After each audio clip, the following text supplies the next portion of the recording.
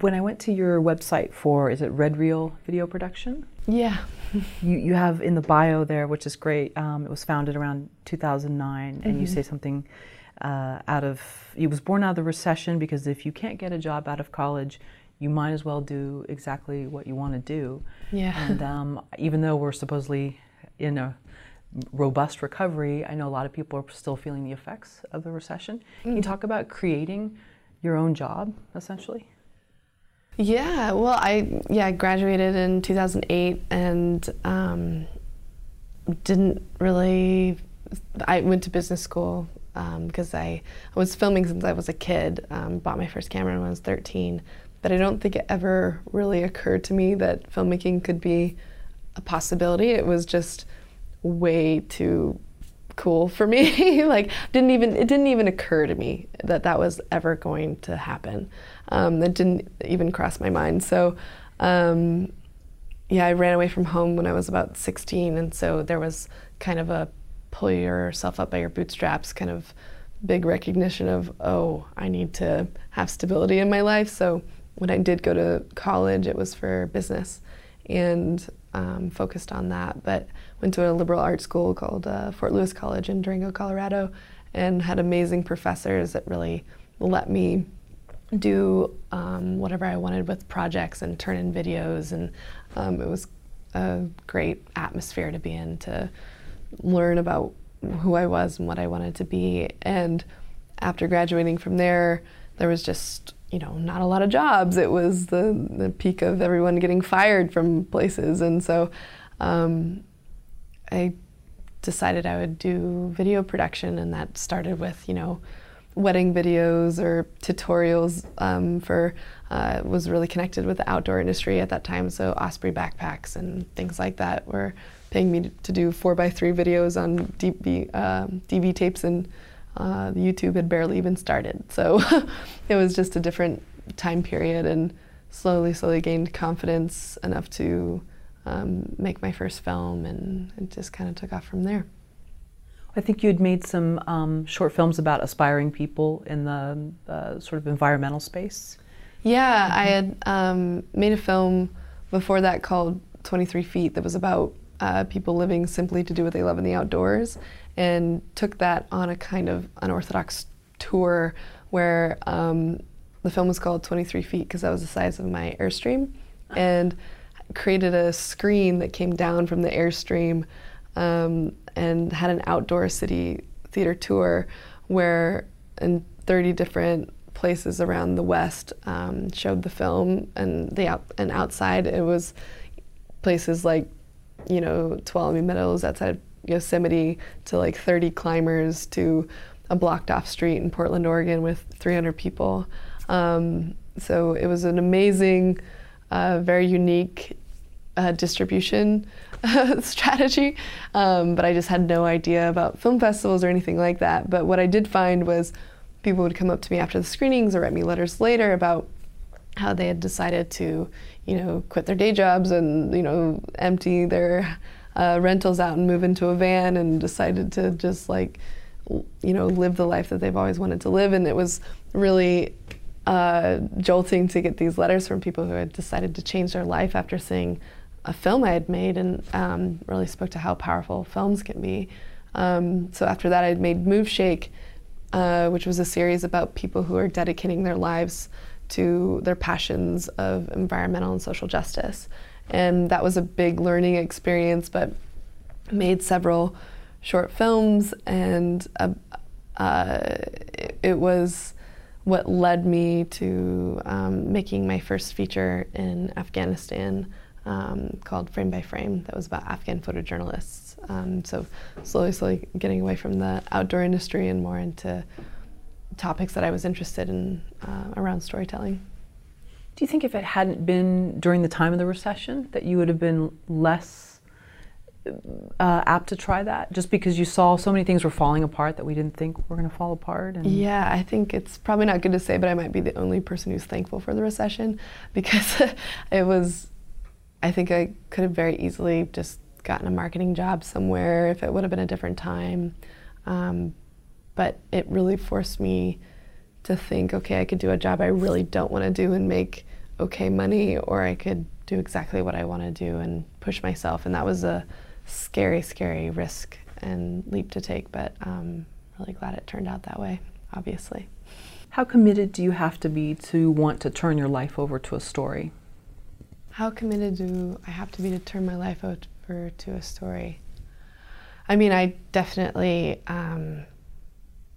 with Frame by Frame and On Her Shoulders, my 2 features, completely gave everything that I had, almost disappeared in a way, to make these films. So I think that's what I've done. I don't necessarily think it's healthy or sustainable, or, but in a lot of ways, I don't know how else to make films.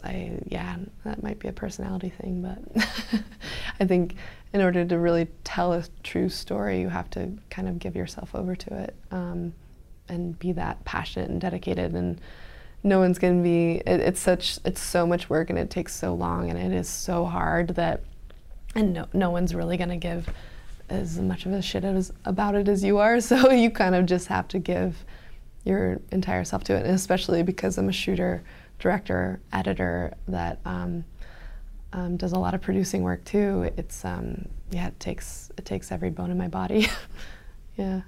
What advice would you have for another documentary filmmaker who knows that about themselves as well? Like, okay, I have to really be passionate about something, and I can't do a certain job and sit there 40 hours a week, and I know I want to do this, but I also know how emotionally tough this is going to be, not just for me, but for my quote-unquote subject.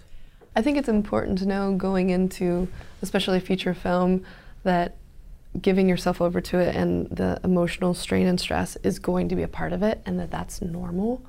I think a big part of my first feature was just like being hard on myself for being hard on myself, and or just like, you know, not being able to handle the emotional strain and thinking that it was abnormal.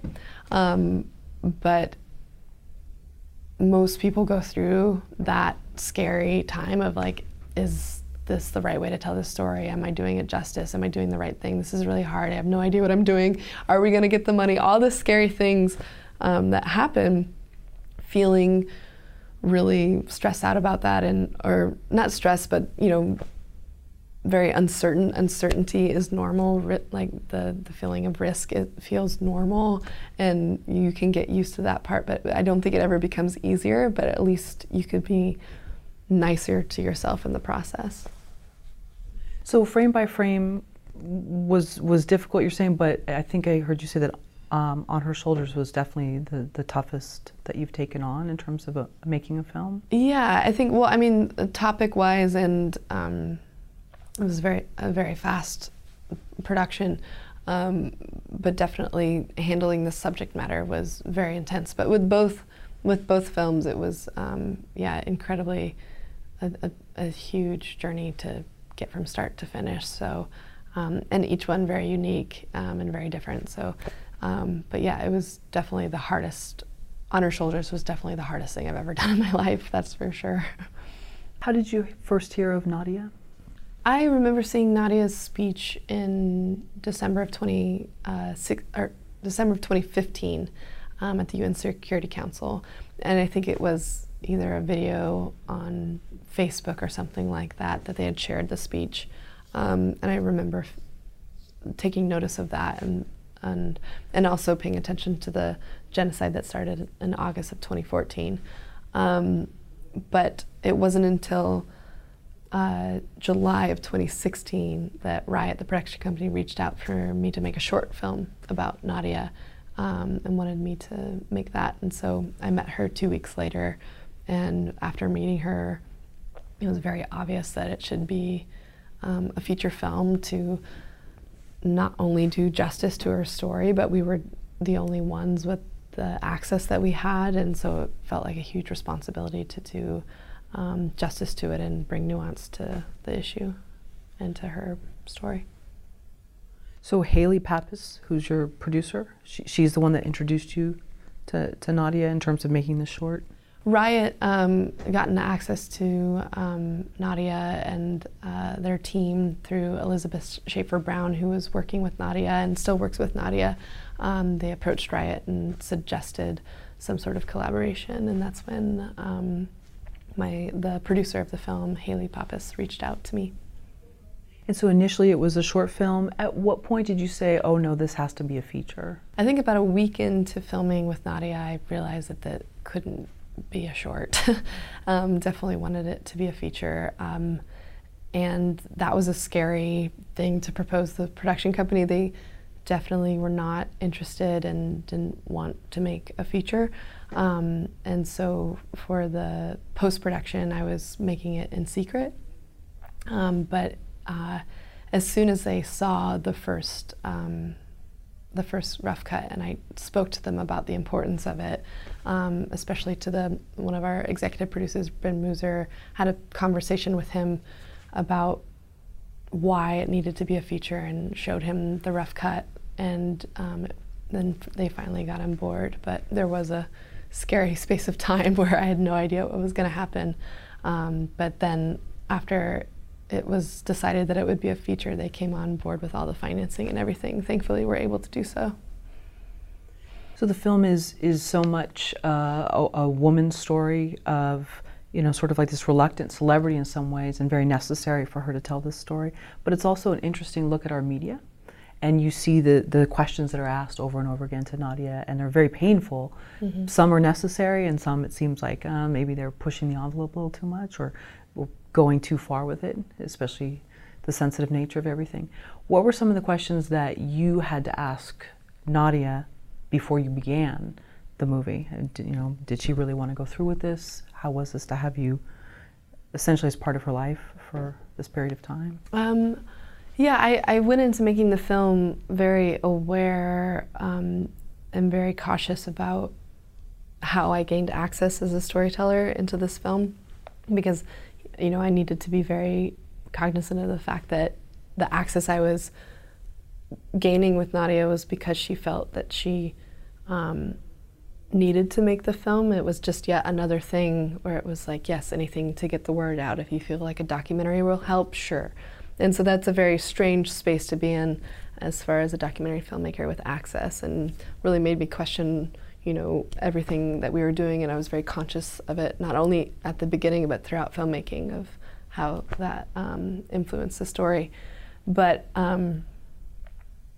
in general, that conversation was very quick, and she was like, yeah, sure, let's do it. So, but I think after seeing interviews that Nadia had done and the questions that were being asked, I had no idea going in what kind of impact this telling her story over and over again would have on her.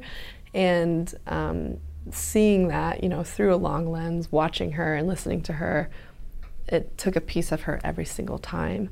And it was very soon into the film that I really wanted to focus on not only what I was seeing, but what I was grappling with as far as a storyteller, and our sense of responsibility to the stories that we're telling, especially such traumatic stories. I thought what was really telling too was the other people's reaction to the camera. And one scene in particular that really stuck out was, I don't know if she was in the US or Canada, she was going down an escalator, and these girls were coming up, and they wanted to be in the shot. And they thought, but the thing is, it's an interesting look at how we're in this new landscape where people want this sort of attention, mm-hmm. but they probably had no idea why she was being filmed, mm-hmm. and the reasons around it. So I just thought that was such an interesting contrast of mm-hmm. showing just the reaction to everybody, oh, who's being interviewed, but the subject matter and the reason for it are things that most people wouldn't survive even retelling twice. Mm-hmm. So I just thought that was a very interesting look at where we are right now with media and, people wanting to get their channel out or their Instagram account. Yeah, I think Nadia saw those women on the escalator and thought it was endearing, and I think I wanted to show, a big part of showing her in scenes like getting her hair done or the shopping, it's like pulling pulling us out and making us conscious that, you know, this is, at the end of the day, a 23-year-old woman that is just a young woman who likes makeup and doing her hair and clothes just like the rest of us. Yeah, I just wanted people to get a sense of her personality through those images. Mm-hmm. Yeah. Is the film you set out to make the film that eventually was made? Is the film I set out to make the one I eventually made? I didn't set out to make a film.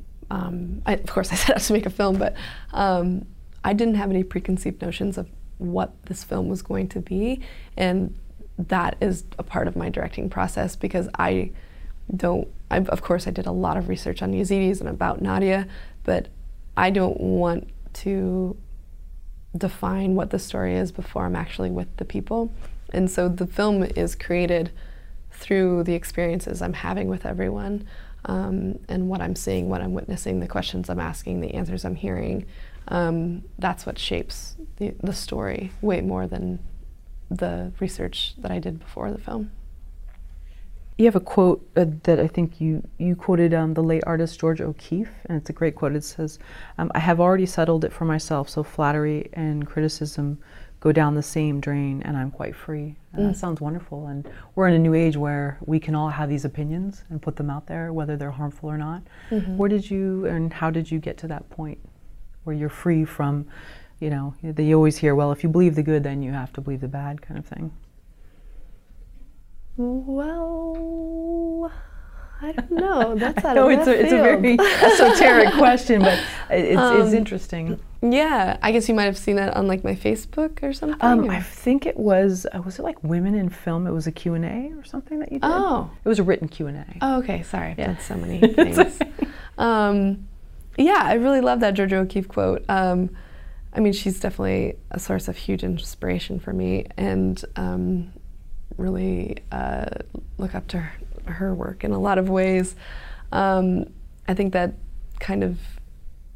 I think especially as women, we're just so pressured to be certain things, or not allowed to be other things that men can be a full range of, especially as artists, that it's not until you're in the distribution process of going to festivals and doing press that I even really realize that I am a director, because I'm a shooter-editor and I'm just making my film and I'm just doing this thing, and it's really actually not even until I come out that people are like, oh, female director, Alexandria Vombach, and I'm just like, oh yeah, I guess I am a female and I guess I am a director, and you know, there's kind of these things that, and you know, boxes that you're put in and all this stuff, and it can be kind of damaging to your process of the actual making of films. So for me, I don't read the reviews. I try and stay away from, being put in these boxes. It's incredibly difficult, but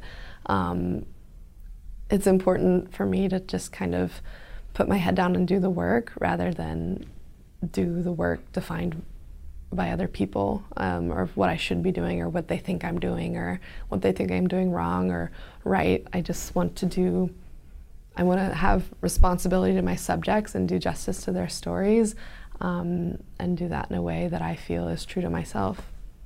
We had a few questions come in from our YouTube viewers, and this one is from Ms. Green, and she writes, how has what you've seen over time changed your view of life, and does it ever show up in your filming? Or do you edit it out? Oh, I think the films I'm making are definitely starting from my experience, and a lot of them have to do with how I'm questioning how we're operating in this human experience at all. So with Frame by Frame, there was just so many questions I was having as a storyteller about our perception, and where that comes from, and wanted to make a film about Afghan photographers to talk about perception of a place that is so often this unknown known in a lot of ways. And with On Her Shoulders, I was really interested in, I mean, this is kind of feeding off of that in a way where it was continuing telling a story about storytelling and the repetition and the packaging of stories of trauma. and how we're receiving that as an audience, and our own relationship with apathy and empathy through these stories. And so I don't think I would ever make a film where I already had the answer. I already feel very strongly about things like cigarettes or single-use plastic, and I don't think I would ever make a film about it because I already know how I feel about it.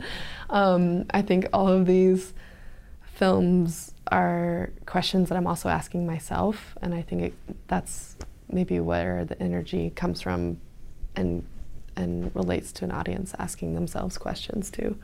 I think that's where it all comes from, is my own questioning of life and how I'm experiencing the world. Yeah. Where does your love for storytelling come from? I mean, you had gone, you said, to study marketing for, and I can see why, and it sounds like you took your love of the environment or different things and wanted to add that to your marketing plan or whatever. But maybe. But where does your love for storytelling and film come from? I definitely have loved making videos since I was a kid.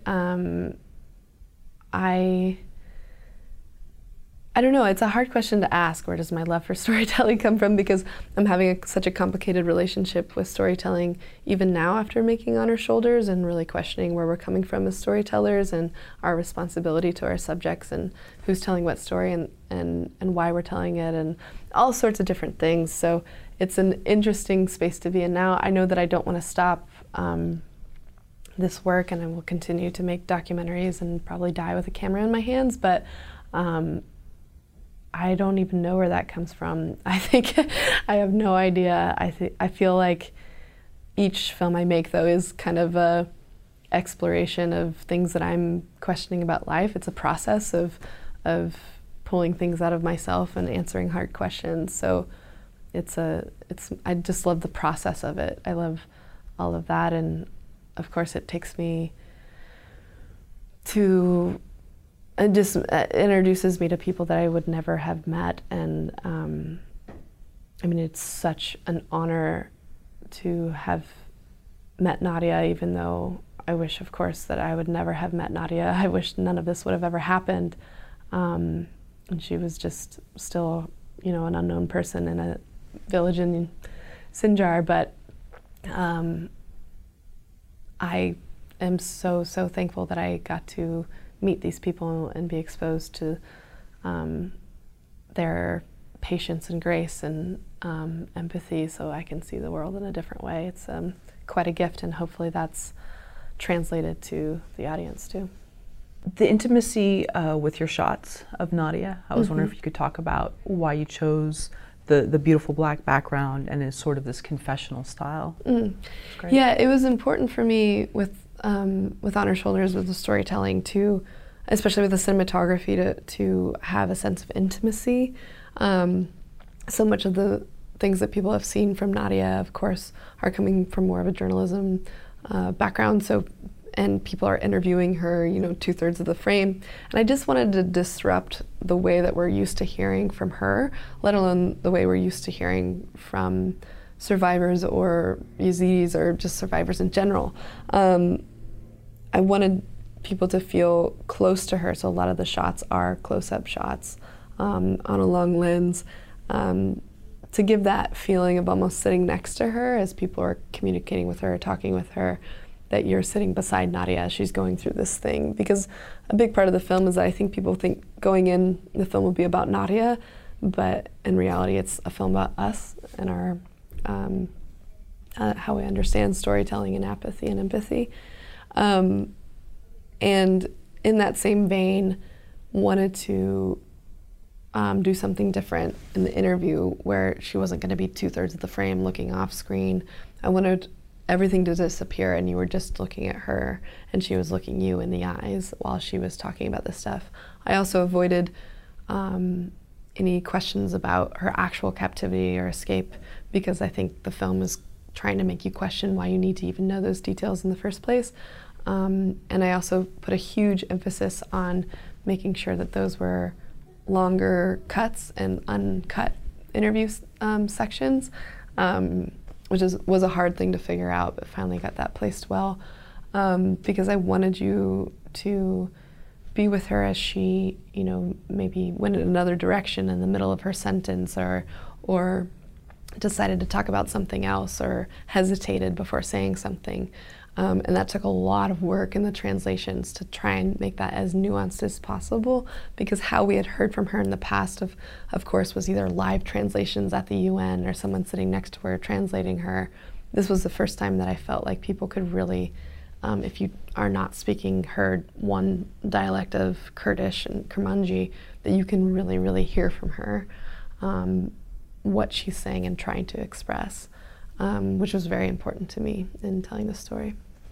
What's one question you wish the journalist had asked her?